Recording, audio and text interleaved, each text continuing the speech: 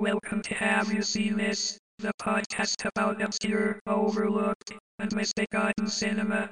All discussions will be spoiler heavy. You have been warned.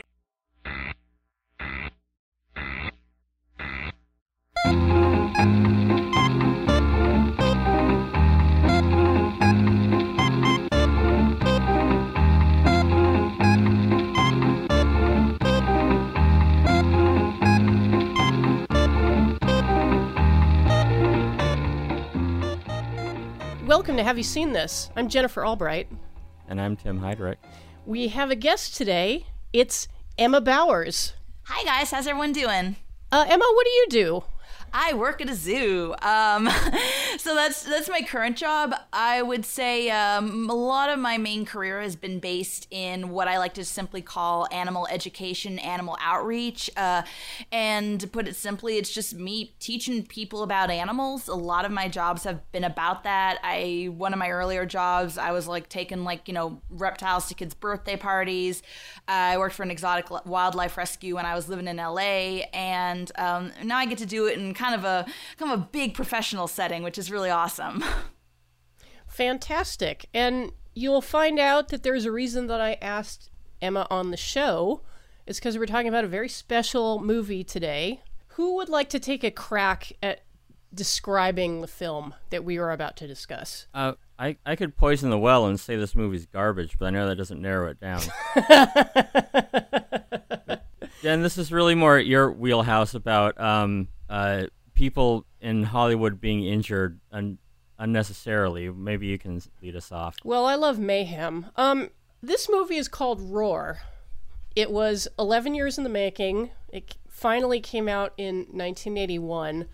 Apparently, it's the story of a bearded, unwashed lunatic who's subletting a house from some lions. And then a bunch of people get hurt.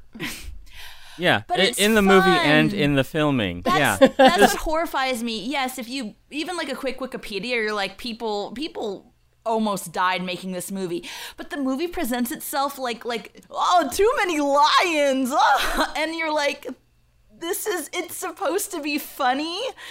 You're supposed to watch these lions aggressively hump and maul like a 16-year-old Melanie Griffith and chuckle.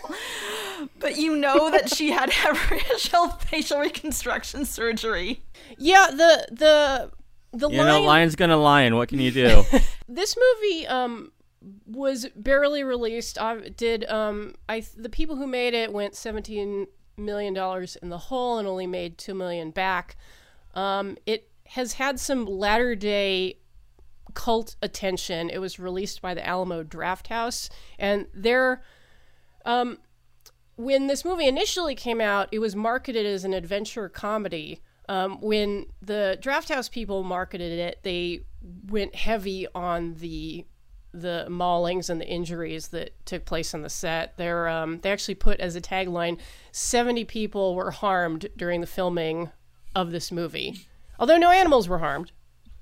Yeah, they do say that right up at the beginning. They're like, though it appears, this way, no animals were actually harmed in the making of this film. But I'm sure you guys read this, they were. Not in the movie, but sometime during the filming, lions escaped and they were killed by Acton sheriffs or something. Yeah, but that's getting killed. That's not getting hurt. It doesn't count. They didn't feel anything. They died hurt quickly. Briefly before they were died. Yeah. And keeping on with the insane credits, at the beginning, they give writing and directing credits to the lions. Because they're like, hey, we're dealing with wild animals here. They're going to act unpredictably. We just kind of point the camera at them and let them do their thing.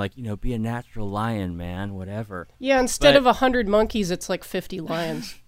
Yeah, so it is the first and only movie that I know of that has a writing credit given to a lion, and my God, it shows. They took a real loose hand with the directing of this movie.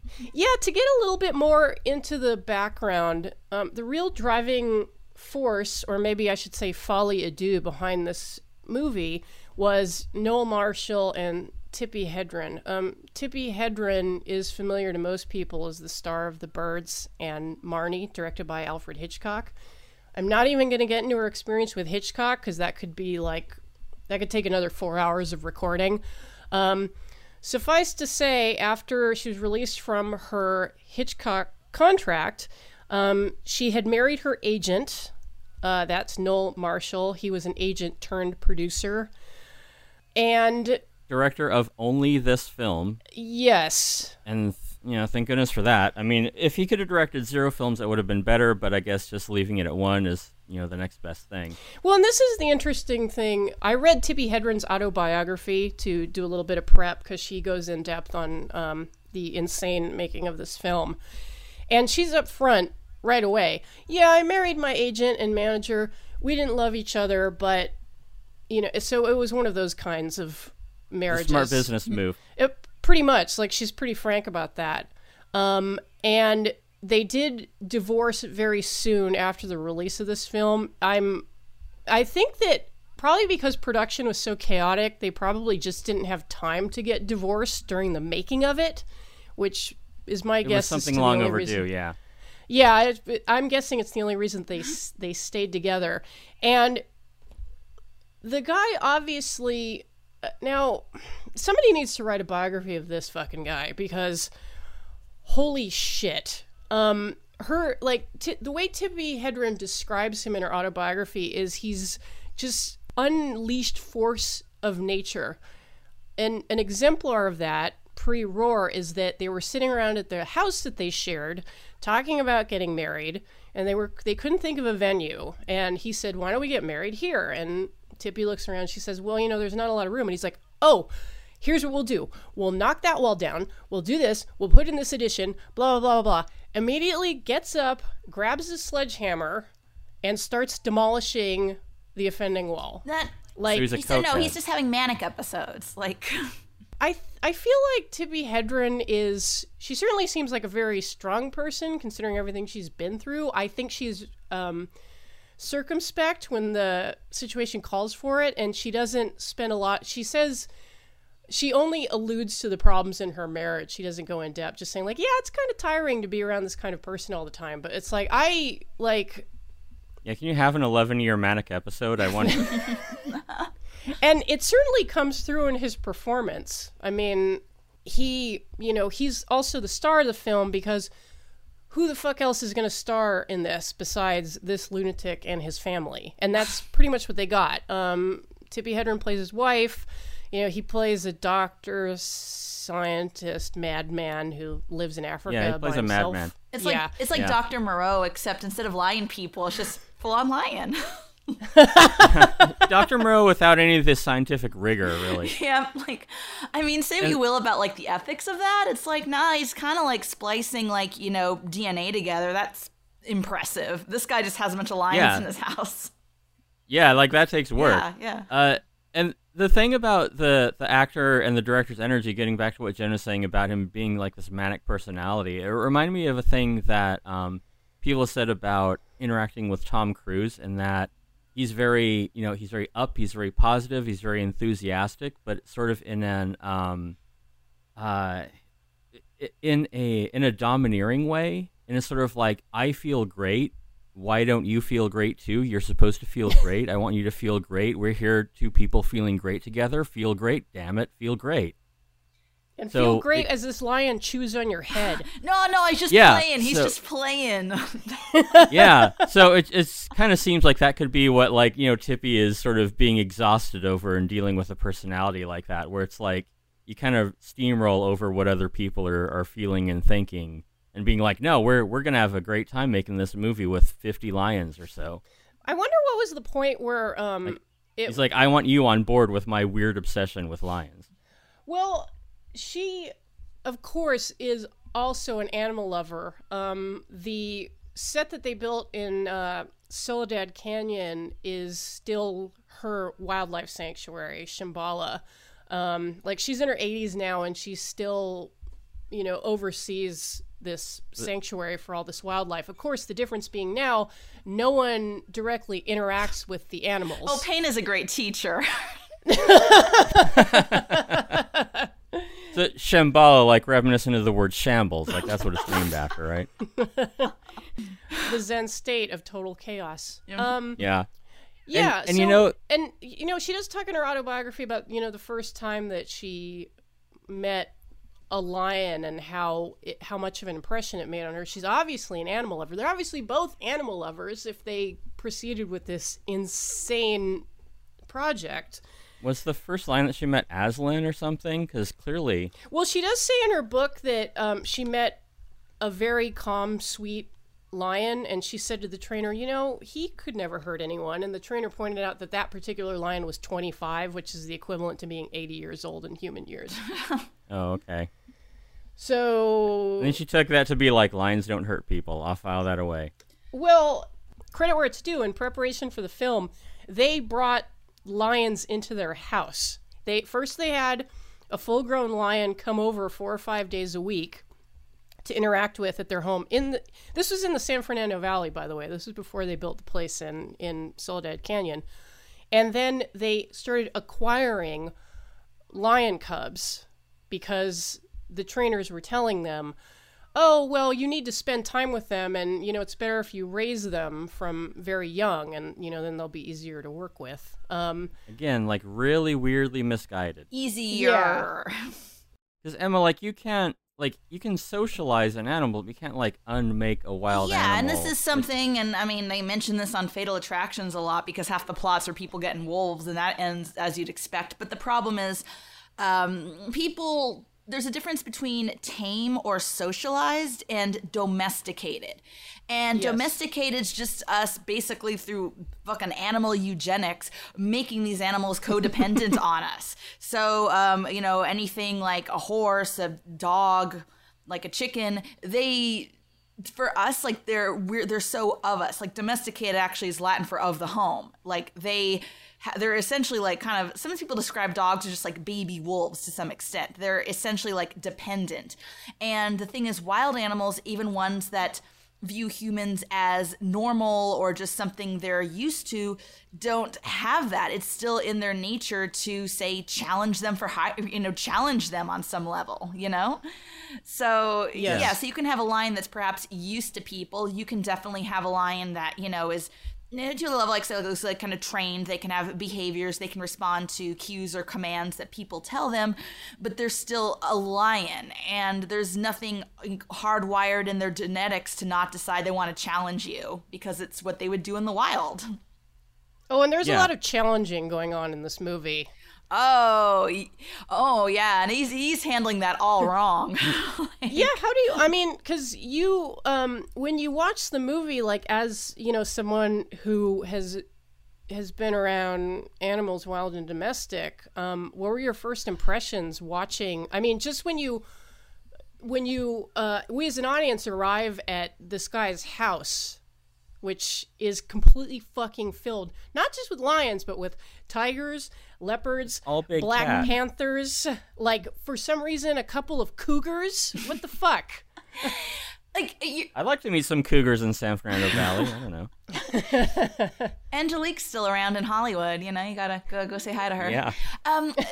You ask how I feel, Corvette, and cringe. That's the word that comes to mind. It is something so uncomfortable about seeing that. It's not just one, it's so many, it's different species, which already throws me off. Lions are sociable, so if you ever go to a zoo, you probably see a couple in a group together, but the other ones, mountain lions, tigers, they're completely solitary, so that already's got to be uncomfortable for them.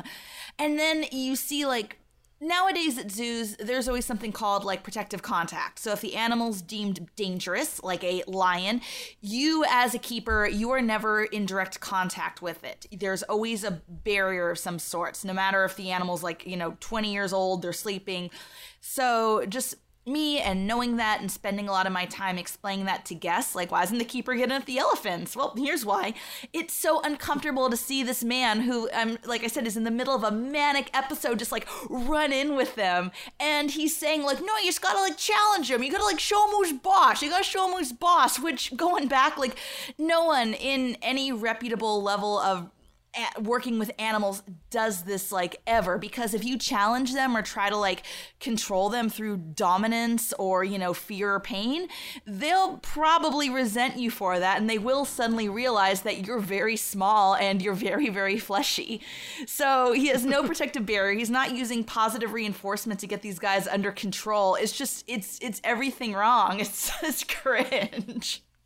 And even from like one of the first scenes of him with the lions, where like you say, he just like dives into this melee of lions, just sort of struggling for dominance, and one of them like takes a swipe at him and like catches his hand, and you know, if the continuity is such that his hand continues to be injured through the rest of the film because a lion like got its claw in it. Ugh. Like, they got a piece of him, like, right in that shot. Yeah, no animals were harmed in the making of this, and also no fake blood was used. Like, I'm not even joking. Yeah, because there are later scenes where he's, you know, making tender with, you know, one of the lion cubs is just, like, hanging out in the corner of the house because God knows what's going through its head. And he mentions, like, the cut on its hand that you've had bandaged up, and it's like, yeah, it's because you're an idiot who got clawed by a lion. Like, what do you think is going to happen? All these lions have complex PTSD. I could see that, yeah. It was so hard. Like, my mother's dog, little Louie's like this neurotic little mess. Every time I visit him, he's a mess. And he's a mess because he has like doggy PTSD because this crazy little old lady like kept him in a house of like 50 other dogs, you know? Oh no. Yeah, like hoarders. So it's like, no, this guy's a lion hoarder. Oh my God, he really is. He can't just like collect bottles of his urine like everybody else. Yeah, like a normal person, please. Well, Jesus, and that's kind of true because reading about the production of the film, you know, they were like, okay, we'll get some lion cubs and live with them because, and you know, these two well-meaning idiots, they decided that they wanted to make a movie after they were, I believe that they were in Africa, and they went by a game warden's cottage that had been completely taken over by a pride of lions. I mean, there weren't any, like, fucking tigers or anything running around, because it's fucking Africa. It was just a pride of lions were, like, on the veranda. And they were like, wow, that's such an amazing image. And Noel Marshall says, we should make a movie about that. To which Tippi Hedren says, well, okay, like, what's the story? Like, you know, and that seems to have been an afterthought.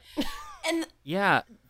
I was gonna say, like, here's the thing. If I was like on safari in Africa and I came across like some abandoned like colonizer house full of lions, my first thought would not be, wow, like we could have such magic and whimsy in here. My first thought would be something terrible has happened. Like just like, you know, like some shaman like touching the dirt, something terrible's happened here. Yeah, it's like, how many human femurs can you count from where you're sitting? Well, and that's the funny thing because again, this movie was finally released in 1981, the same year that a movie called Savage Harvest came out, which I think is a little more horror-oriented because it is about people getting attacked by lions. That one, oddly enough, was produced by a trainer named Ralph Helfer, who I think at some point met with Tippi and Noel to discuss, you know, how the fuck they were going to make this movie.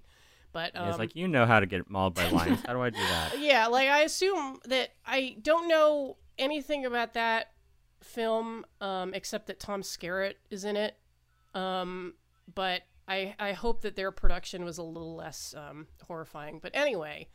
Yeah, so back to the point that you were making about them seeing a game warden house that had been taken over by lions and them going, oh, that's funny, you should do a story about that.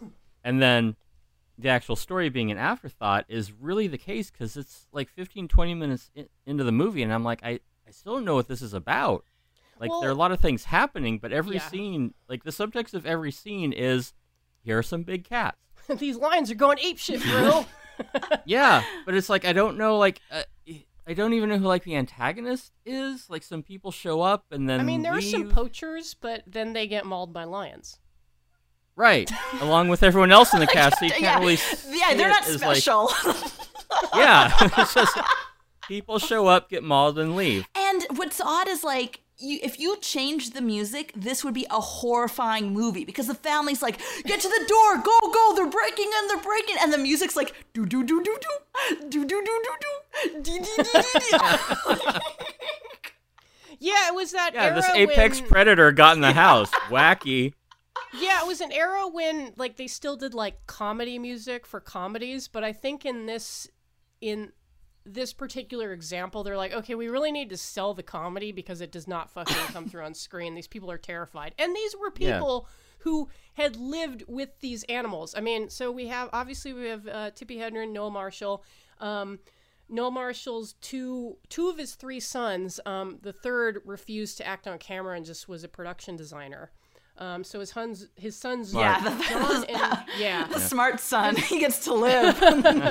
So his sons, John and Jerry, and Tippi Hedren's daughter by previous marriage, Melanie Griffith, in her nymphette years.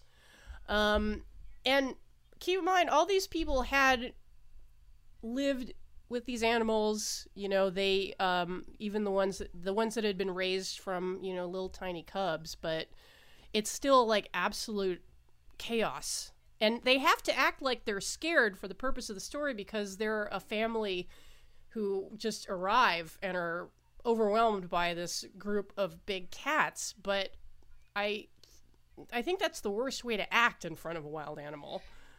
Well, and they mentioned that too in the Wikipedia article, because I only do the most cursory of research, is that they're saying that, you know, you're acting that you're scared, but even though they built up this rapport with the cats, if you're acting scared, like you can be as bad an actress as Melanie Griffith, and the cat will still be like, oh, this person's scared of me, I should attack them, because they think they're prey.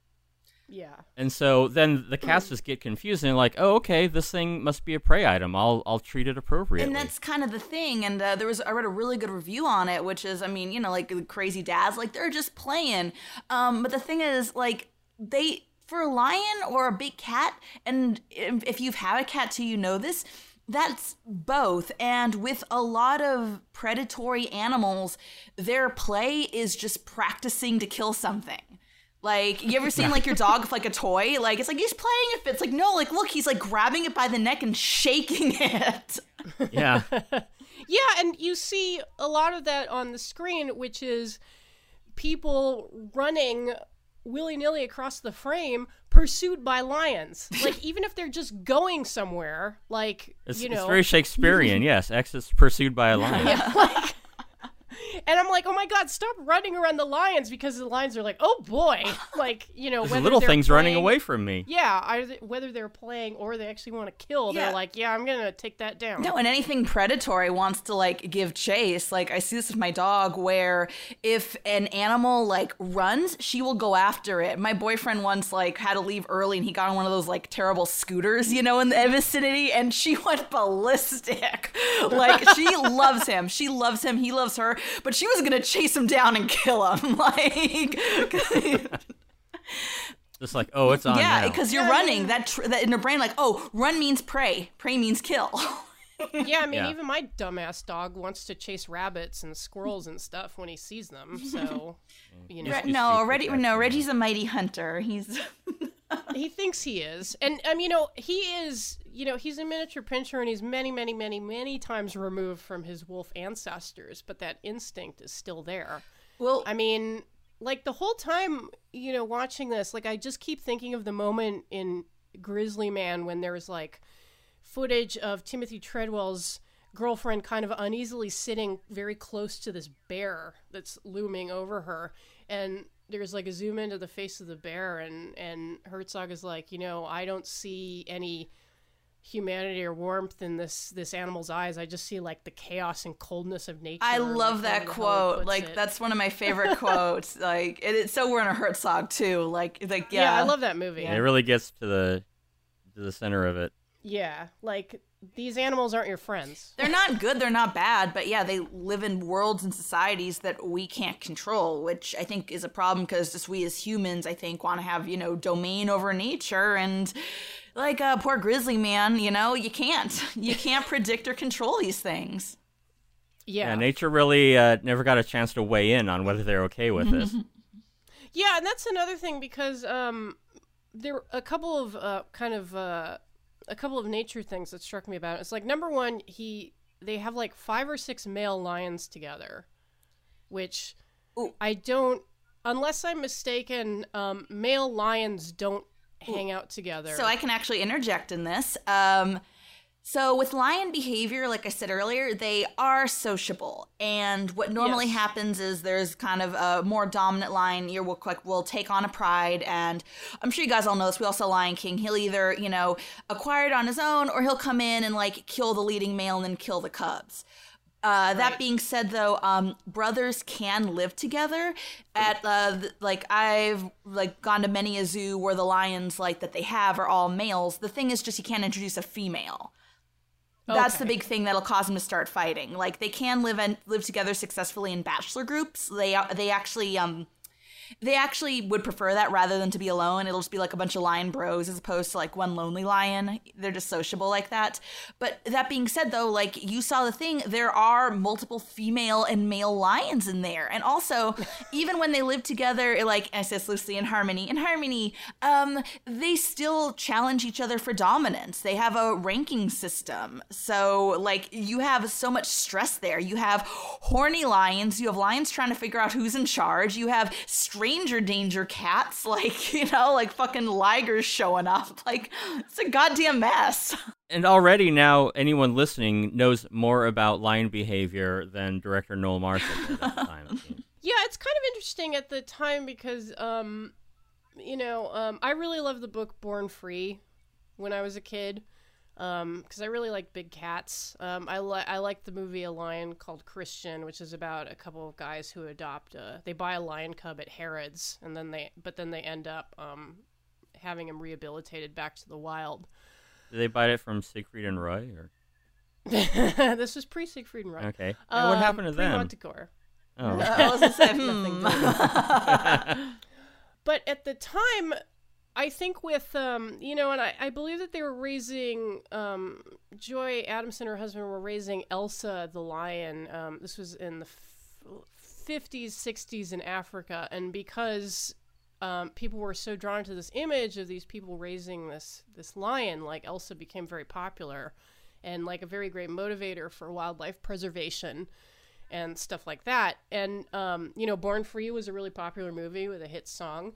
And so you had this growing interest in wildlife, and we'd kind of moved past the staged Disney documentaries of the 50s, and we were starting to learn a little bit more about these animals. But I think at that time they were still in an extremely naive period of not really understanding them as well as they should, which I think is why. And I mean, animal trainers told Tippi Hedren and Noel Marshall, you're insane to try to make this movie. You can't just throw like 50 lions together and make a movie out of it. But, they still had trainers who said, okay, well, if you want to do this, like, I'll get you a lion cub and you raise it in your house. And then, you can work up a little pride, which nowadays seems like just astoundingly naive. But at the time I was like, yeah, we'll make this movie and it'll be really good for wildlife. That was another thing, was that they thought it would be a positive force for wildlife preservation. Yeah, and if you see the credits, they do that. They're like, look and help animals, and animals are in danger. It's like, yeah, but like, I mean, I know those lions went off to like, their little reserve and they're okay, but the truth is, a lot of the times, usually if someone owns a lion and they're in their apartment or whatever and it mauls someone, or just the cops get called on that noise, those animals get euthanized. Like that's it doesn't end well. That's the sad truth on like what happens to most exotic pets. Unless you're Uday Hussein's lions, then you end up okay. Oh, yeah, because those lions are still alive, aren't they? They are. I was telling you this, but I mean, you can guess because I'm on this podcast. I'm fascinated. I am absolutely fascinated by people who own exotic pets, especially like well-known kind of, warlords and whatnot. So, yeah, so Uday Hussein had lions, and he basically fed, anyone who spoke badly of him to the lions. And when the U.S. invaded in, I guess, 2003, they ransacked his palace and they found these lions.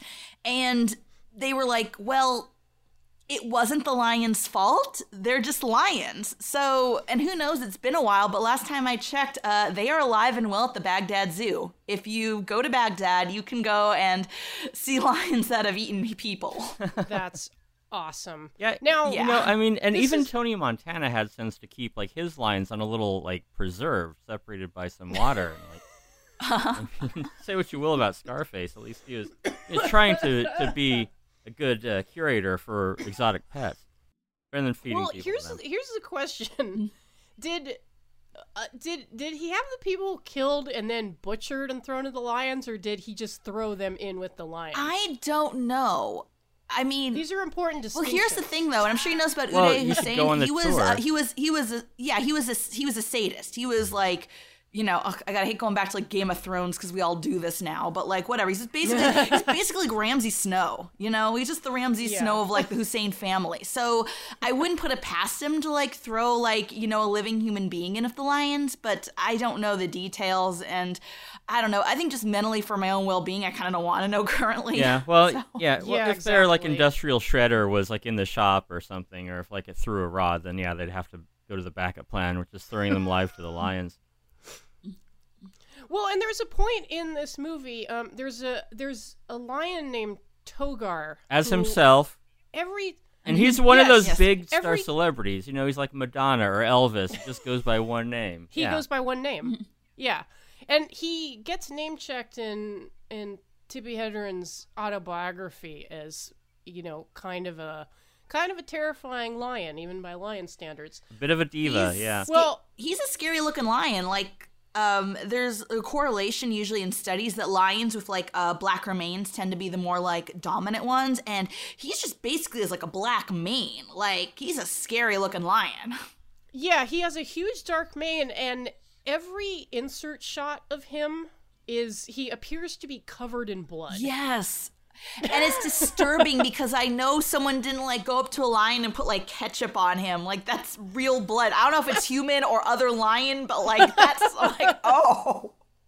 Well, there's a Yeah, that was one of those outtakes. It's yeah, sorry, go ahead. No. There, like I was just gonna say, there's a scene where the lions drag like a dead zebra into the house, and it just looks like a fucking charnel house on the floor, like just like animal body parts, lions covered in blood, fighting. It is maybe the most horror movie scene in this movie, which is essentially a horror movie with comedy music. Yeah. Well, the outtakes in that scene are somewhere in a vault, along with John Lannis's outtakes from the Twilight. Zone. Yeah, like, oh, and the thing that I was going to say about Togar the lion is that in the movie, he kills some poachers who are kind of worrying the main character, and when that happened, I was like, well, don't they have to shoot him now? Because, like, he's just going to fucking get, well, you know, apparently these people don't care. No, it's No, he can't. He's the first lion who knows right from wrong. And he later went on to found the Savo man-eaters. yeah, like what's that movie, The Ghost in the Darkness? Like, Yes. they're just a lion death cult. It's the comedy sequel. Yeah. To be fair, I think the Savo man-eaters were mainless, but I'm not sure. But anyway, Yeah, so someone who knows if they're mainless or not, write in. I thought that was their us names, know. Ghost in Darkness, because the movie's called The Ghost in the Darkness. Right? Am I Yeah. wrong?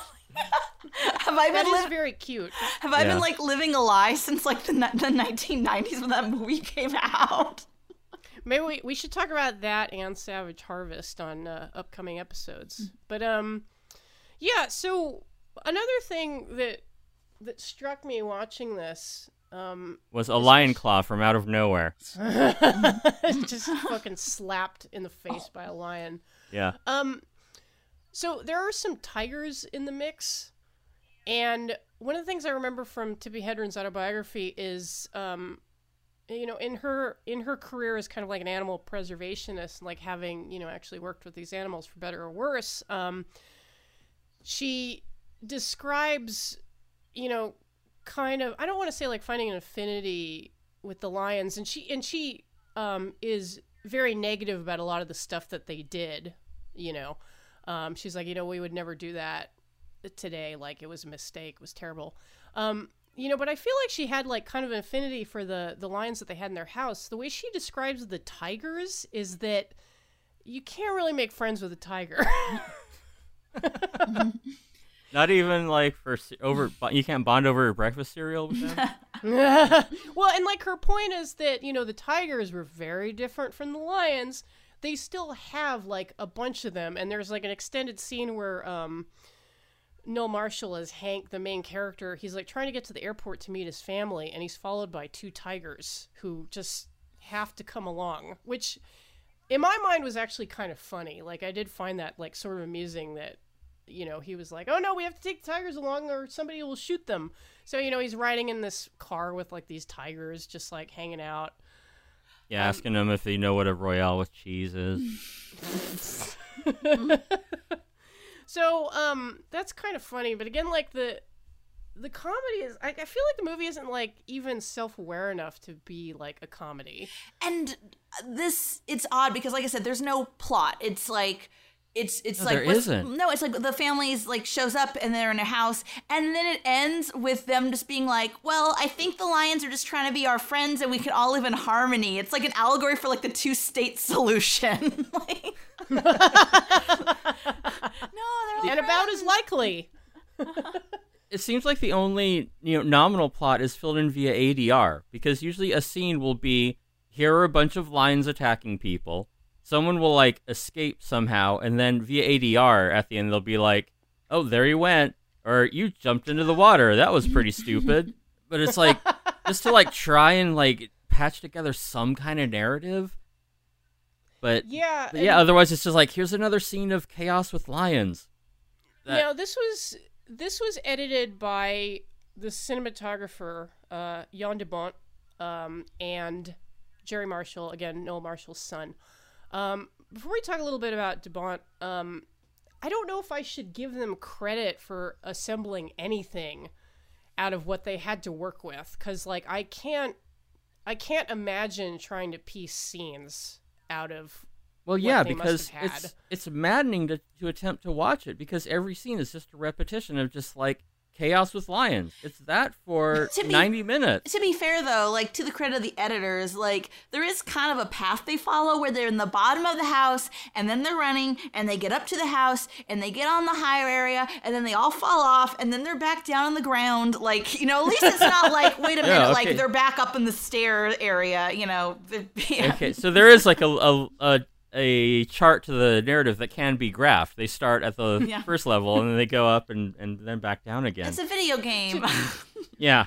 To the point where there's literally a scene where one of the sons rides a motorcycle off the roof and into the lake. Yeah, that's when the scene ends with ADR. Yeah, and somebody's saying, whoa, why did you ride the motorcycle off the roof? I don't know, because I was being chased by like 37 lions and... Yeah, what would you do in this situation? Reason with them?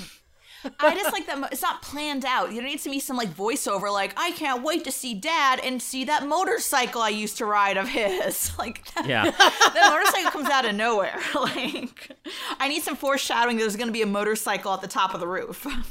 Yeah, you need to pay that off. If he just like got on the motorcycle, it'd be like, where the hell did this motorcycle come from? I mean, 50 lions in a house I can accept, but a motorcycle? Yeah, it's that one miracle rule. 50 lions, yes. A sudden motorcycle, no. Like, it's one or the other movie. Well, Come on. Chekhov says if you introduce 50 lions in the first act, you have to have the cast murdered by them by the third act. So, it's just basic screenwriting. But I guess, I mean, we talked about how, the lions are given writing credit, basically, and... I don't know. It's like we all know how tedious improv can be, and it turns out it's even worse when it's done by lions. Yeah, and you can tell it was directed by a lion in the same way that, like, the scenes of lions are all over the movie in the same way that, like, scenes in China are, like, ham-fistedly crammed into Avengers movies. It's like, oh, we want this to play well in the lion market, too. I hate the... It turns out yes and for a lion is just... chewing on someone's face. Yeah, yes and Maul, yes and Claw. Oh God, guys, like my lion's been like paying like $500 for like, improv classes, and now he's asking me to go and see it. Like, it's BYOB, but still, but I guess I see him every day. I said maybe on the Facebook, but I don't think he's gonna take no for an answer because he's a lion. The Upright Cougars Brigade. You could not drag me with your large incisors to an improv show like that. But yeah, I mentioned in passing Jan de Bont, the cinematographer. Maybe we can talk a little bit about some injuries that happened on the movie. Yeah. Now, Jan de Bont is a real one because he literally had his scalp half ripped off by a lion while filming. He got about 200 stitches, and he fucking went back to work. That's my takeaway from this. Like, my final wrap-up on this is, like, was this piece of shit worth scalping cinematographer Jan de Bont? I mean, he's got a cool story now, so, you know. But yeah, because, yes. Everybody involved got injured. Melanie Griffith had an incident with a lion where a claw came within a couple inches or less of her eye, and so she had to have some reconstructive surgery. And she actually quit the film. She went to her mom and said, I don't want to come out of this with half a face. But props to her. After they had hired a new actress to play her part and started shooting with that actress, she came back. Yeah. All right, I'm curious. If she had actually, like, put her foot down and quit, would they have had to reshoot everything? Or just in terms of just being a peak bad movie, halfway through, would there have been a different daughter? Well, and that's what blows my mind from, like, a production standpoint is, imagine... The Room forged ahead with them replacing one of the characters. Yeah. Or one of the actors. Same feel. Yeah. But... imagine that, like, you have an actress quit, so you start reshooting, and then she comes back, and you have all this footage that you can't use, and you got to shoot it over again. Now, keep in mind, they were financing this themselves. They actually had some money from, I think, EMI and from a Japanese investor. Most of the other investors bailed because, smartly, when they saw the rushes, they were like, "There's no movie this is here. lunacy." Yeah. Footage, and someone's going to get killed. Now, Noel Marshall, he knew William Peter Blatty of Exorcist fame and had actually brokered a deal to get a percentage of the grosses from The Exorcist. However, what he did was he gave the contract to Blatty to sign, and Blatty didn't sign it. So the next thing I know, The Exorcist comes out, and, oh, sorry, you guys actually aren't going to get those profits that you were counting on to help fund the movie. So, of course, this went into legal action, and years later they got, their profits from The Exorcist. Meanwhile, they were just, sinking their own money into it, and this isn't just costs of production, and hospital visits. It's also caring for all these fucking lions and tigers and an elephant. There's a fucking elephant in the movie. That made me so uncomfortable going back again. Like, I don't like seeing like animals in that capacity, like, working with what's supposed to be like goofy antics. It's like, oh no, like everyone is clearly like stressed or miserable in this thing. And the really funny part is, like, you're talking about, like, oh, like, they sank so much money into this, and that's so, I mean, you guys live in LA. I was living in LA for a long time. That's so normal. You always met that one person. Yeah, I'm working on a film. Yeah, no, it's almost done. We just have to edit it, like, yeah, like, I maxed out 3 of my credit cards, but, like, once we submit to Sundance, it's going to be great. And imagine just talking to someone, you're going, and you realize it's Roar. Yeah, God. Yeah, and again, like, they didn't make their money back on this one. Yeah, And the funny thing at least, is that, like, if you had put these animals in the circus, like, it would have been more responsible, it seems like. And the funny thing is that at the very end of the credits, there's a note that says, "The proceeds from this film are needed to care for the animals. Please report any video piracy to Noel Marshall, Acton, California." I remember that because I was telling you this, like, my boyfriend was very insistent that we pay for a copy. That's you silly, but this is his moral ground. Like, he has. Yeah, you're putting lions out on the street. Yeah, he was like, we are paying for this copy of this thing you're watching for the podcast. And they came up and he was like, see, aren't you glad I bought you this? Or else you would have been in big trouble. Well, yeah, the joke's on Noel him. Marshall would have sent a couple lions over. The joke's on him because Noel Marshall died in like 2010. Oh. So Yeah, well, obviously that supersedes copyright, and you should just pirate the shit out of this movie. But anyway, Right. you can't get this movie legally. It is I Yeah, think but Emily don't. said you God. streamed it on iTunes. Yeah, you can get it on iTunes for like $10. You can have a rip-roaring time. I just came up with that. a face And rip there's- roaring time. Yeah, and obviously there's the release by the Draft House people. There's a DVD and Blu-ray, but Do not watch this movie. The But- thing, because I like rage, like I just like hate watched this thing, and it really like I finally snapped like what I dislike about Melanie Griffith, and that she just has that like that ditzy blonde cadence.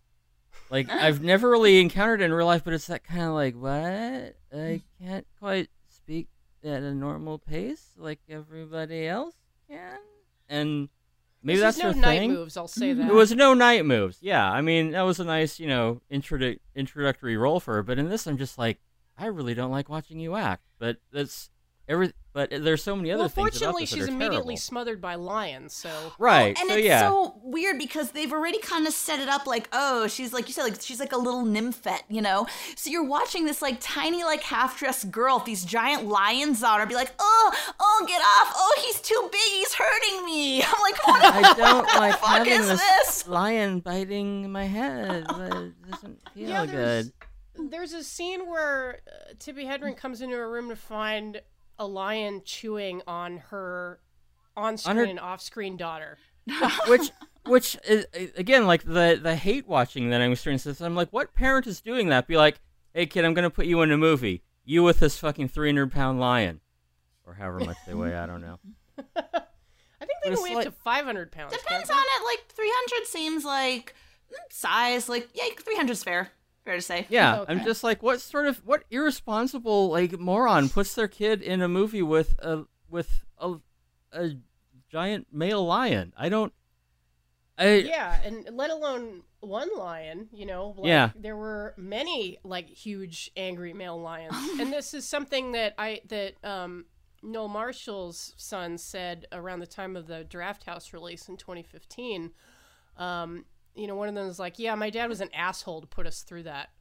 Yeah, You not know. only to put his family through it because he's got like you said, his two sons in it as well, but then to put the audience through that to realize that it's a married couple with their kids, like basically filming a vacation feature and be like, yeah, I'm sure people will love to see this. Like we're watching someone's home video. Those sons are like like Christopher Robin, except if like Christopher Robin was in with like a real bear and a real tiger. I hate you, Dad. You ruined my childhood. You exploited it for your own profits and fame. Yeah, just these like really just dangerous moronic parents with their wild dream of I want to have a lion sleep in my bed.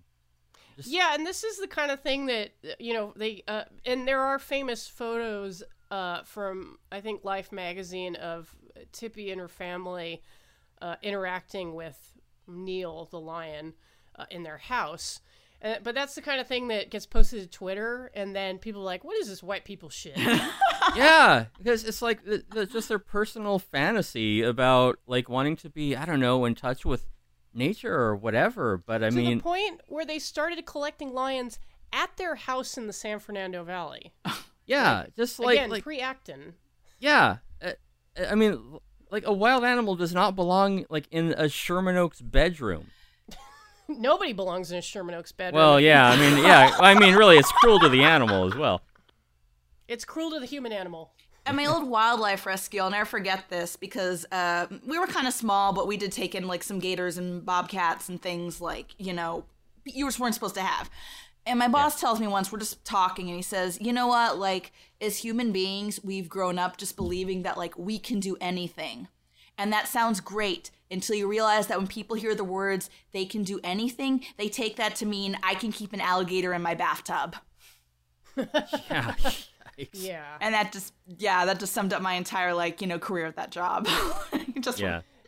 Yeah, and that's something that I definitely want to discuss in relating this movie to some latter-day media. But before we dive more into talking about human-animal interactions, Tim, was there anything else that really lit a fire under you about the filmmaking? Just the irresponsible nature of the entire thing. Just like no narrative through it. Really, like, just hating this movie as much as I did, I just think, Tippi Hedren deserved everything bad that happened to her. Because she broke her leg in a scene which is in the movie. The scene where the elephant picks her up, her leg was crushed between a tusk and the trunk. Tusk! And and she developed gangrene as a result. Yeah, her and the male lead. Noel Marshall. Yeah. He was in the hospital so often that people joked about naming the wing after him. Yeah, he got literal cat scratch fever. Oh God, this was a disgusting story which I want to tell really quick. As if just simply dealing with the animals wasn't bad enough. The set was washed away in a flood. That's like the least worst thing that happened on this shoot. Like, oh, thank God! It's just tons of water coming out. It's not like many angry lions. But So Tippi Hedren sucks. Is the point I'm trying to make?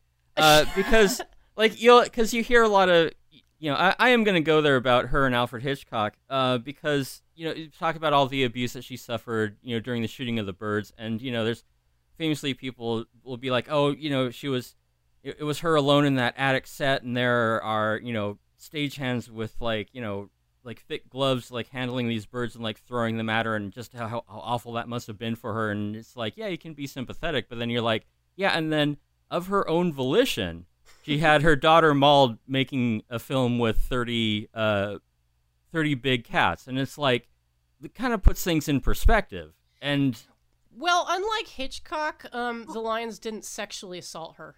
Right, Hitchcock, like reading again through that thread about he had this dangerous obsession with her, like this weird possessive like need to own and control her, to I don't know, take someone who didn't belong there and bring them into his bedroom. Are you picking up any parallels here?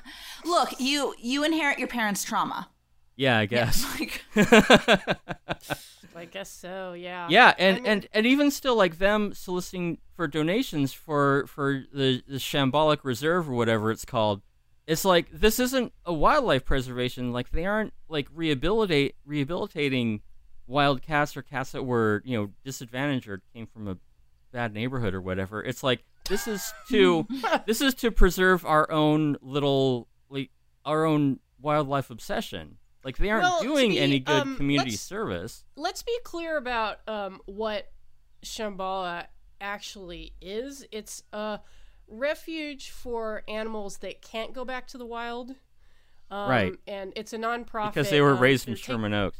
Yeah, well, they're taken care of, and again, there's no contact between animals and humans. Yeah, and like the thing is, rescues like that, like, they're important because, as I was saying earlier on, like if the police bust into someone's apartment and there's like some poor, like, declawed, defamed like lion hanging out in the living room, like Ripley from like Alien, like the Ripley clone that like is almost Ripley, it can like speak just enough to beg for you to kill it. Like it's a common theme in those series. Yeah, that lion's getting euthanized unless there is a place like, those wild rescues. And unfortunately, Roar is not a rare circumstance. A lot of people want to have big cats. And man, like LA County, I swear, like has like 50 big cat rescues. Like, I'm thinking of at least 3 off the top of my head already, like including this one. Wow. Like, yeah, and it's not because like there's just a demand to put these poor animals like somewhere at least they can kind of heal a little bit, Yeah. So I think I get that. I think that in the like 30 or 40 years since Tippi Hedren has atoned for their absolute idiocy by creating a nonprofit for the animals and simply housing them, not shoving them all together in front of a camera or traumatizing them. Was her appearing in Birdemic part of the atonement? Or not Birdemic, the other one. Was I saying to you that, she was in Julie and Jack, yeah. Yeah, the James Nguyen So masterpiece. her atoning... I think I said to you that I was willing to bet that the reason she appeared in that film was because the director said he would donate to Shambhala. Aww. Yeah, which, again, my feelings about Shambhala is, like, they're trying to solve a problem they created. Like, if you didn't import these lions, and if you didn't try to raise them as your own, you wouldn't have a need for Shambhala. Like, am I wrong? I think that all the, those lions have to be dead by now, though, right? Like, yeah, the Roar lions would definitely have passed away, because, like, the ones that weren't shot anyway by the sheriff's department when they escaped. Yeah, because I think that what they do now is they take animals that can't, obviously, like, can't go anywhere else, and that's another thing, is that obviously there are rescues and there are rescues, quote unquote, like, many of which are unethical and are just basically people, like, hoarding exotics.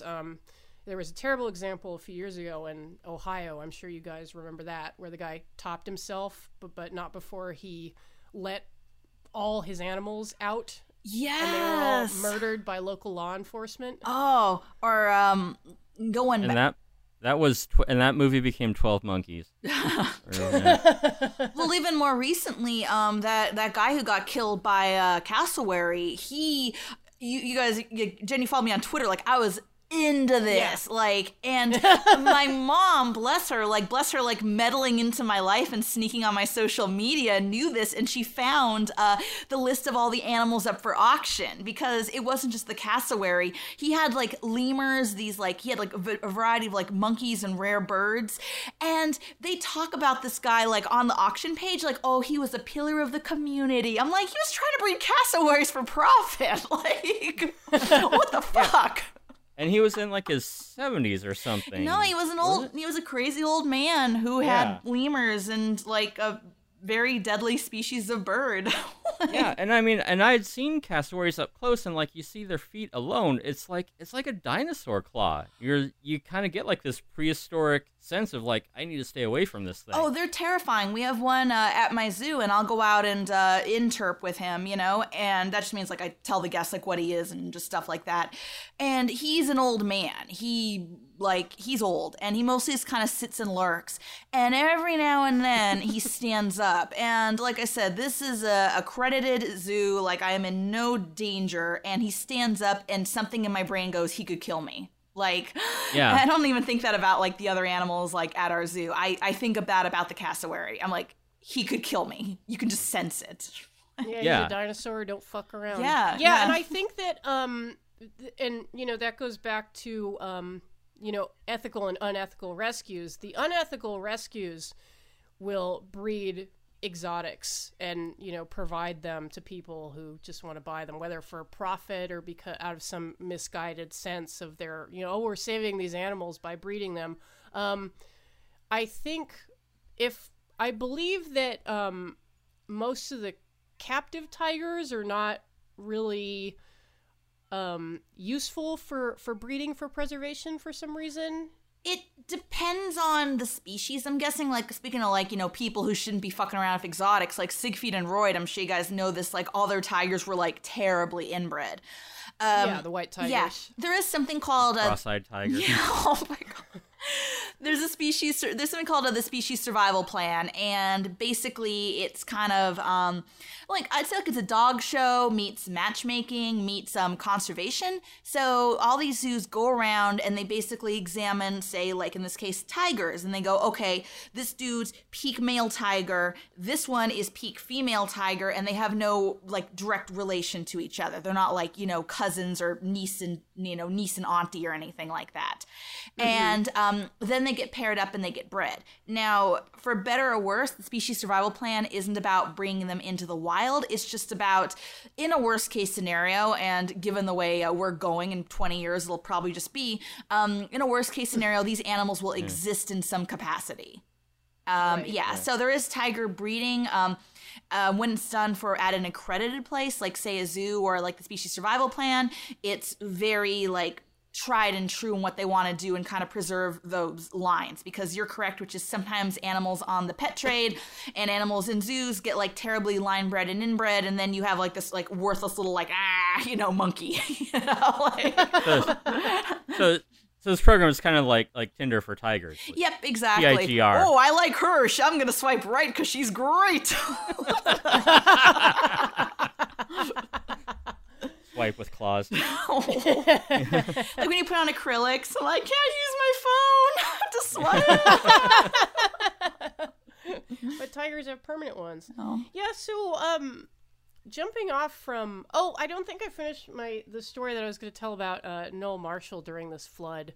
And then I kind of want to move on to again this like how we kind of see these situations like through the prism of media today. But like I said before, the Soledad Canyon set was destroyed by a flood, and everybody had to come back and help with the animals. And that was kind of interesting that Tippi Hedren says in her autobiography that almost all of the crew came back to help rescue animals and fight the flood, because I don't know if it was if they had like Stockholm syndrome, or if they actually felt like so invested in this production, or if they just really cared. Maybe they just really wanted to help these animals not drown. Well, I mean, it's not too far to just get an average person to care about animals. Right, exactly. But I mean, so, if you like animals, like go to a zoo though. Don't make a movie about it. Well, yeah, but so during the events of fighting this flood, Noel Marshall, who had a very severe leg infection, and Emma, maybe you can talk about this a little bit in a minute. Very severe leg infection because he'd been bitten by a cat, and he was due for surgery to drain it because his leg was really swollen. At some point, he got a chain wrapped around his leg, I think by like a panther that he was trying to rescue, and it squeezed all the pus out of him. Oh. So he actually didn't need to go for the surgery. That Dr. Pimple people pop pimples like Dr. Panther Popper.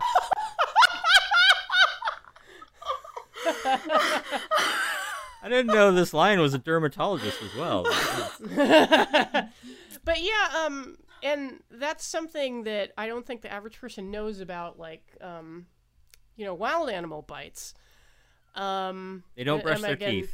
Well, yeah, Emma, maybe you can speak to this. Like, apparently these bites can be very serious, and you can't close up the wound because then you will get, like, just like a horrible infection. And I guess like lion mouths are particularly bad. Now I'm kind of amazed because I had to take a whole like little course when I got hired about like just see, Claire, I didn't like do a good job on the course because I don't remember the term, but it's basically when you as a human can get a disease or an infection or something from an animal. But we're zoonotic disease.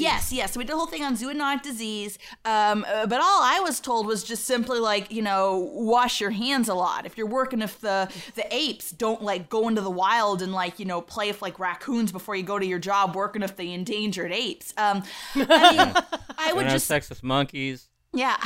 Yes. Hang on, I'm making a movie with 50 wild raccoons before I go to the zoo. Before I go to work at Chipotle. I believe it. I don't know like a ton about it, but I would just say like, any bite can cause infections, especially when you're dealing with an animal that eats, raw meat.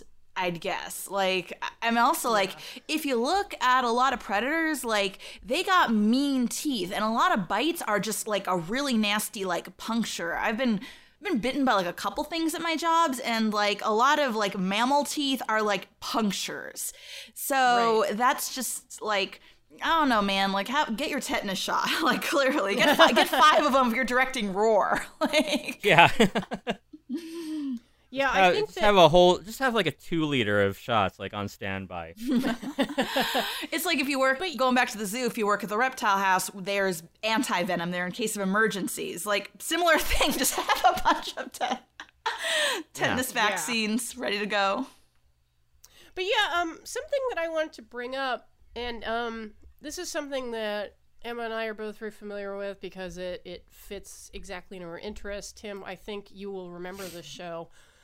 This was a show called Fatal Attractions that aired on Animal Planet, and it was basically about people. Well, the way that the shows were structured is the first part of the episode would be about someone who was killed by their exotic pet, and the rest of the episode would be about somebody who is surely going to be killed by their exotic pet.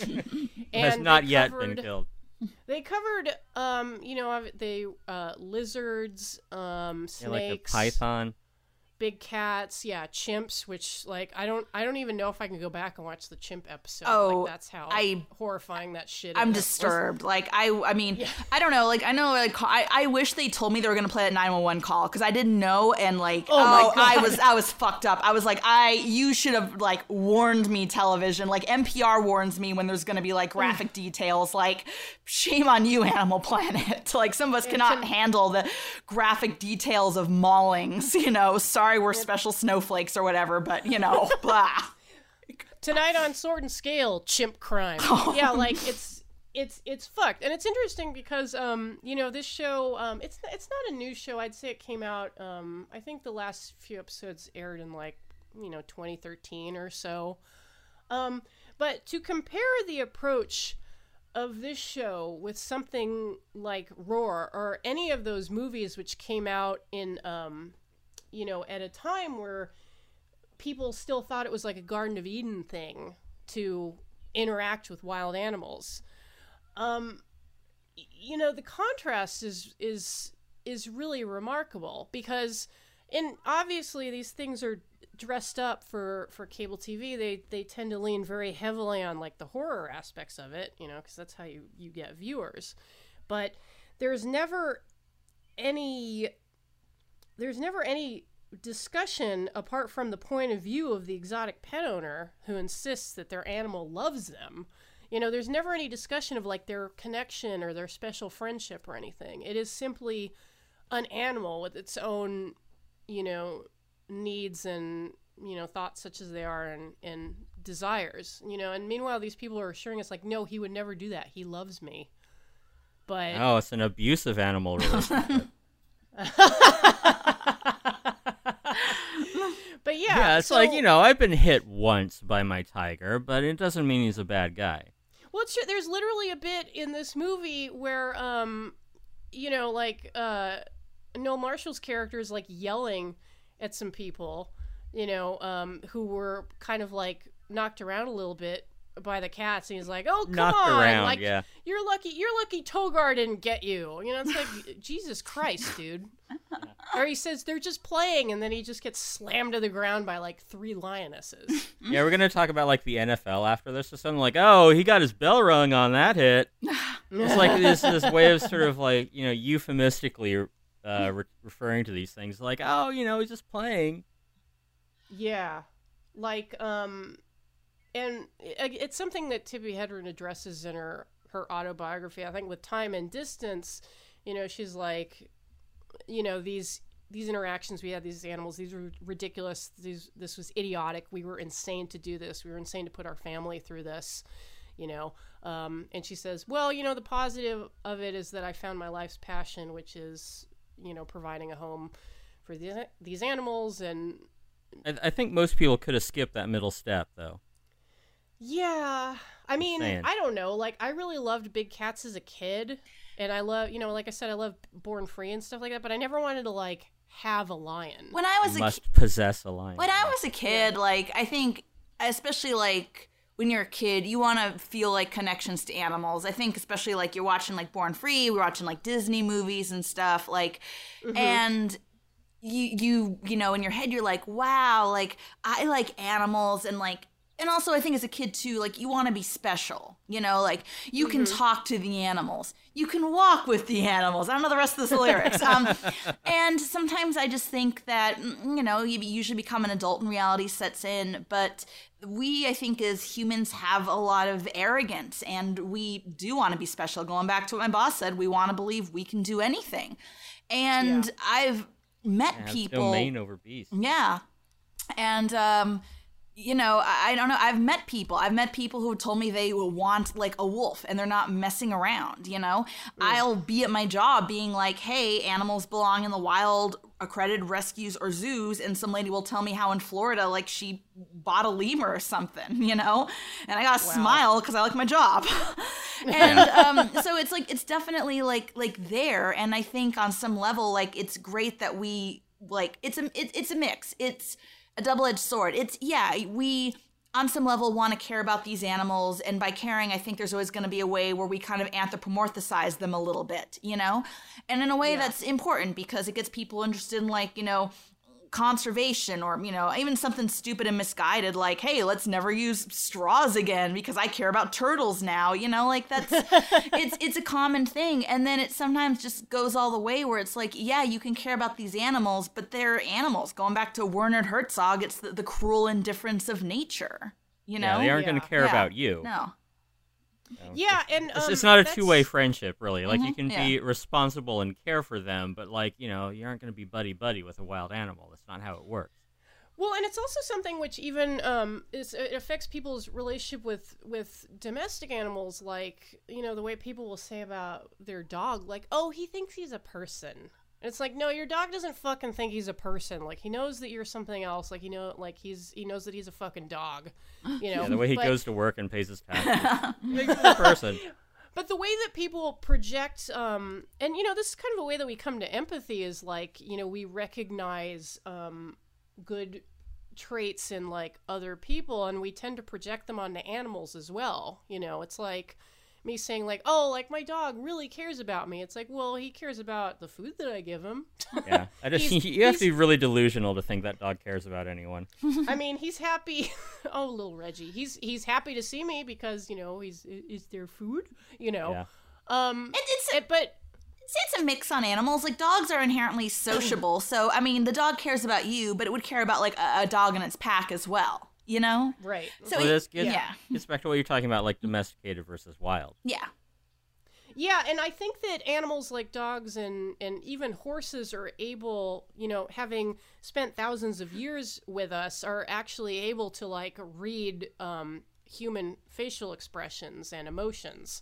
You know, cats, I think, tolerate us. They can read racket for them. But they can read people's emotions, but they don't care. But the big thing about cats, which is everyone brings this up, is they domesticated themselves. Everyone else, we were like, hey, I like this wolf thing, I'm gonna keep it, and then like when the puppies are nice, I'm gonna breed the puppies together, you know, and so on. Yeah. Cats just started showing up and being like, hey, if I hang out here and I catch mice, like these things give me food, you know.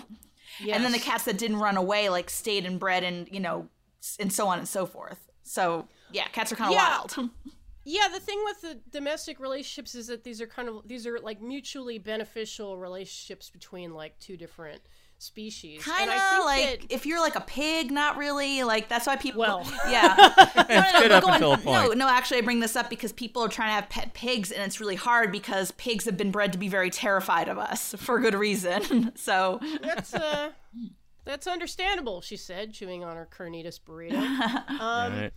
And didn't they write a book about it once? I don't know. And Tim, to go back to your you know, your opinion about you know, Tippi Hedren and like the whole enterprise, which I think you framed as like a very selfish thing, and just that's so she can keep her stupid exotic pets. Yes. Well, and this is something that you know, that I thought of, like, researching this movie, watching this movie, and then relating it again to the later show, Fatal Attractions, which I highly recommend everyone who can stomach it. You can stream it via the Animal Planet app. It is so good. It is a fucking ride, dude. Like, it's fascinating, and, you know, for the reason that it takes, you know, it isn't just I mean, obviously there's like a prurient element to these people getting fucking killed. Oh, is there, by Jen? wild animals, but there's also the psychological aspect. And, a lot of these people who collect these animals have dealt with some really significant trauma or loss in their own lives. And, which is... So you're saying we can lay this at Hitchcock's feet? Tibby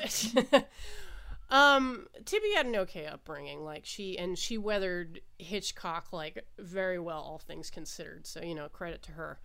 And I mean, she's still positive about him as a filmmaker while being pretty frank about how he treated her. But anyway. Yeah. Chinatown is a great movie. I'm sorry. If we're talking about... Oh, I see what you're talking about. I thought you were making a joke about Hitchcock directing Chinatown. No, but well. Hitchcock directed everything good in Hollywood. What the fuck point was I making? Trauma. People who keep like hyenas in their houses and stuff are like usually like dealing with like past trauma. What's with that? And again, it's like I was gonna say, it's like, yes, that's sad, but it's this human need to possess. And it's not, and it's often framed by these people as altruistic. It's like, I make a crazy movie with 50 lions in it. This is going to be really positive for wildlife preservation. Or like, but I rescued this hyena, like, where else is the hyena going to go? Like, I'm all he's got. You know what I mean? And I guess the point is that I'm trying to make is that, that's like the selfish human quality is that we try to rationalize like the crazy things that we do, like keeping a tiger in your apartment. It's like, well, I'm saving a tiger, that didn't ask to be saved. Yeah. Emma, do you have an opinion on I'm sure you do. It's doing the tiger a disservice too. Like, it's a pawn in your weird little game, Tippy. Well, and that's the question that I want to put to Emma is like, what's your opinion on the way certainly the way that we interact with animals like as a species like has improved in a lot of ways. For example, you mentioned how like at the zoo, you have a protected contact situation instead of people just like mixing with the animals. And, the way that we handle them has become much different. We think much more of their welfare and their emotional state. But do you ever get pushback from people who are like, well, zoos are just wrong? All the time. No, clearly not as much at the zoo because people who dislike zoos usually don't come in and give the zoo money and then come in and like yell at me, But that being said, I constantly get things and they can be a mix of concern, like legit concern, like, hey, like I was reading on the thing that this animal travels 16 miles a day. Is that enclosure, big enough for them? And that's a valid concern. Or sometimes it's just people not knowing animals, like going back to the lions. People come up to me and they go, those lions are sleeping. They must be really bored. But I will say... Have you seen a cat? Yeah, one, have you seen a cat? But two, I actually went on safari, like when I was younger. I went with my family and we found a pride of lions free in the Kalahari Desert. They could go wherever they wanted. Guess what they were doing?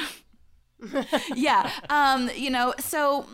No, definitely. And people also going back personifying. Like they'll be like, she looks unhappy. And it's like, ma'am, it is an elephant. Now she's fully capable of being unhappy. Like this is a thing. They're capable of complex emotions. But that being said, they don't have facial expressions, like you and me. And you're really imposing a complex emotional life on these animals. Yeah, and the problem is also going back, like zoos have not always had the best reputation. I think all of us are in that age bracket where we kind of remember as a kid animals still kind of like an animal jail, in little concrete slabs. And and like there's some zoos I remember as a kid and being like, I don't want to go here, mommy, it's depressing. Like we've definitely and very recent times come a long way. But that being said, people still kind of remember those like negative situations, and some people like honestly just believe that zoos shouldn't be around at all. And I'll honestly say like zoos in this point in time are definitely important because what they're doing is a fuck ton of conservation. Going back to species survival plan, like the way the state of the world is going, some of these animals might not exist in the wild. Maybe ideally, like, you know, like the wild's the optimist, you know, place for them to be. Maybe there are some animals in our care that like shouldn't have been like brought into like, you know, ye old Nigel Worthington's Menagerie of Curious Wonders, you know, a long time ago, and then been like breeded, you know, for a century. But they're here now, and I think a good reputable zoo definitely has, you know, the animals' interests at heart, for sure. And I think it just comes down to really kind of explaining to people, like, what we're doing now and how we've changed stuff. And going back to what you said, like, a lot of times people will be like, you know, you'll be like, well, ma'am, like, these animals can't go to the wild. And they say, well, they should go to a sanctuary. And like you said, some sanctuaries, someone told me once, they were like, oh, like you should, like I went to this elephant sanctuary. We got to ride them, which that you don't ride them anymore. Like that's something most like animal welfare groups agree. Like that's not okay for an elephant. So it's like, yeah, that's some fucking sanctuary, all right. I'm rambling. In their natural habitat, there's tourists around. Yeah. And I mean, I'm rambling slightly, but also there's a sheer hypocrisy of people where like they'll go to the zoo and they'll like look at the alligator and they'll be like, he's clearly miserable because he's not moving and he has a frown on his face. Yeah, he doesn't have like a straw boat or a cane. Go home and on Facebook post the dodo like, oh my God, look at these baby tigers a Saudi prince owns and he's driving him around in his Hummer. It's so cute. So there's natural habitat. Yeah. So I mean, how do I put this? Like, this is kind of cathartic. I have to be so much nicer at my job. Sometimes people don't know what the fuck they're talking about. I'm always very happy to answer questions sincerely because, yeah, like zoos are always improving, and maybe 5 years from now, things that we're doing where we're like, oh, this is really good for the animal, we're going to be like, oh, that wasn't the best thing, and we're constantly getting better. But that's what science is to an extent. You know, that science is always just learning and developing and growing, and to an extent zoology is an institute of science. So that was a lot, but that felt nice to say. I can't say that in my job. No, and I find that we're the movie zoology podcast. Yeah, exactly. But that's very interesting to me, and you know, relating it back to the end of the movie where the characters, after having been attacked over and over, settle into a peaceable kingdom with Hank's 101 cats. A detente, yes. Yeah. You know, which is obviously you cut like the first 85 minutes off of that movie though, and just shown like the montage of them like palling around with like baby tigers. Well, yeah, exactly. Nice. It is very nice and cute and sweet, but I mean, it's canned. It is a fatuous fantasy of human animal interaction. And like, Emma, do you think that people, when they have like a positive impression of you know, an animal's environment, I mean, obviously we like to imagine animals being wild and free and doing what they do, or, you know, like safe in a sanctuary, but do you find that maybe the truth is like a little bit more ambiguous? Because obviously like life in the wild is like very tough. Oh, no, definitely. I say this, like, I haven't gotten fired for it yet, but I say it. I'm like, these animals have better health care than we do. Like, right. And here's the thing, similar situation, and if I was in, like, a nice house and I was always getting food, if I had a toothache, someone came and took care of me, you know, didn't charge me anything. I got to do things that stimulate me, so just being on podcasts all day, you know, I'd probably be pretty content and pretty happy, and that's the thing. I think people imagine, you know, animals loving, you know, oh man, I love going through like a famine caused by global warming, you know, and everyone in my herd dropping dead, you know, or poached by, you know, impoverished farmers who are desperately trying to feed their family, you know.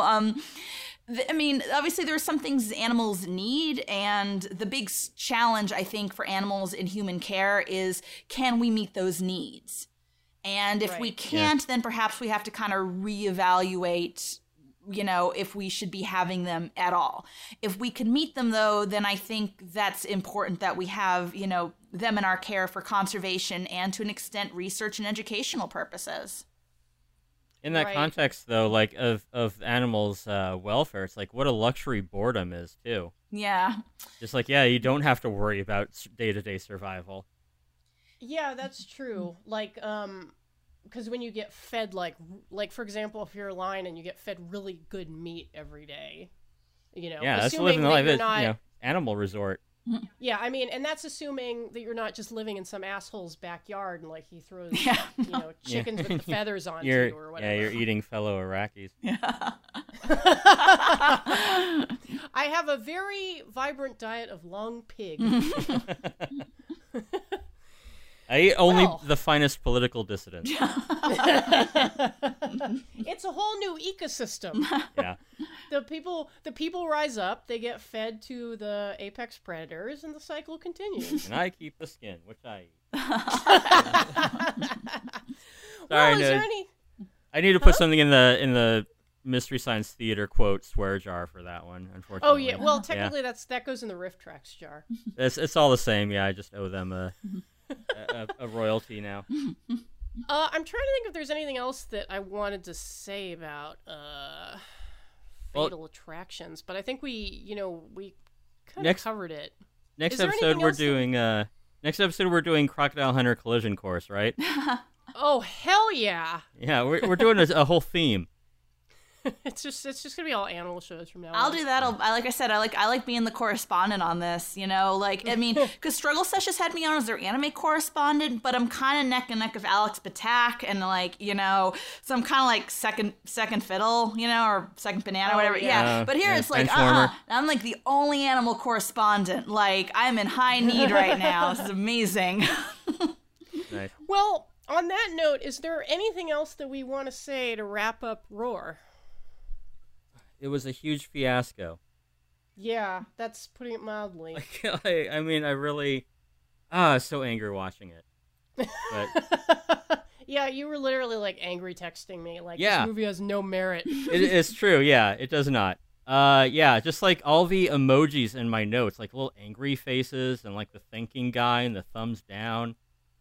Yeah, I just became, pre-literate. And just, all these little pictures will tell everyone how I feel. I guess maybe because it isn't just that the movie's Bughouse insane. I guess I also I like lions and tigers and shit. I like not bears though. Fuck them. No. Well, at least they didn't throw a fucking bear in there. Can you imagine? Oh, that would have been unbearable. Would have barely had any screen time. Oh. But yeah, so the excuse me, the frisson. Can you barely breathe? No. The frisson of watching this movie, which it many times threatens to descend into snuff. That's something. I like seeing the animals, but there's also the ethics of actually making the damn thing. I mean, is it ethical to watch this movie? That's a good question. From an entertainment perspective, no. Sorry, go ahead. No, I was just thinking, you'd have to figure out who the money's going towards at this point. What are they doing with the money? Is the money being pledged to go help out other sanctuaries and protecting, these animals in the wild? It's a good question. I don't know what that $10 went to now. Yeah, it's probably helping the Draft House hire more staff to yell at people for whispering during a screening. So, Well, I mean, thanks to Emma's boyfriend, though, now, their production company is only in the hole $16,999,990. Every bit counts. That's actually a good question. I think that, obviously the rights are now with, obviously the rights are now with Draft House, and also there's a production company called Olive Films, which I think is splitting the revenue with Draft House. Yeah, you think anyone's getting royalties? You think Melanie Griffin's gonna get a check now for 5 cents because we bought Roar? That's a good question. Yeah. I mean, I think Melanie's probably fine. You know, if anybody watches this and feels fine and just they're doing really okay. You know what? Just watch Working Girl. It's better. If you feel bad having watched this, just cut a check to the Shambhala Foundation. It'll feed some lions who can't live in the wild anymore or whatever. Yeah, they've been acclimated to Sherman Oaks only.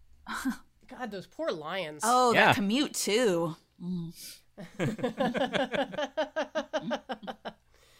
Well, anybody else have anything to say about Roar? It was a prideful experience watching it. Oh God! Why did you have to do that? I can't top that.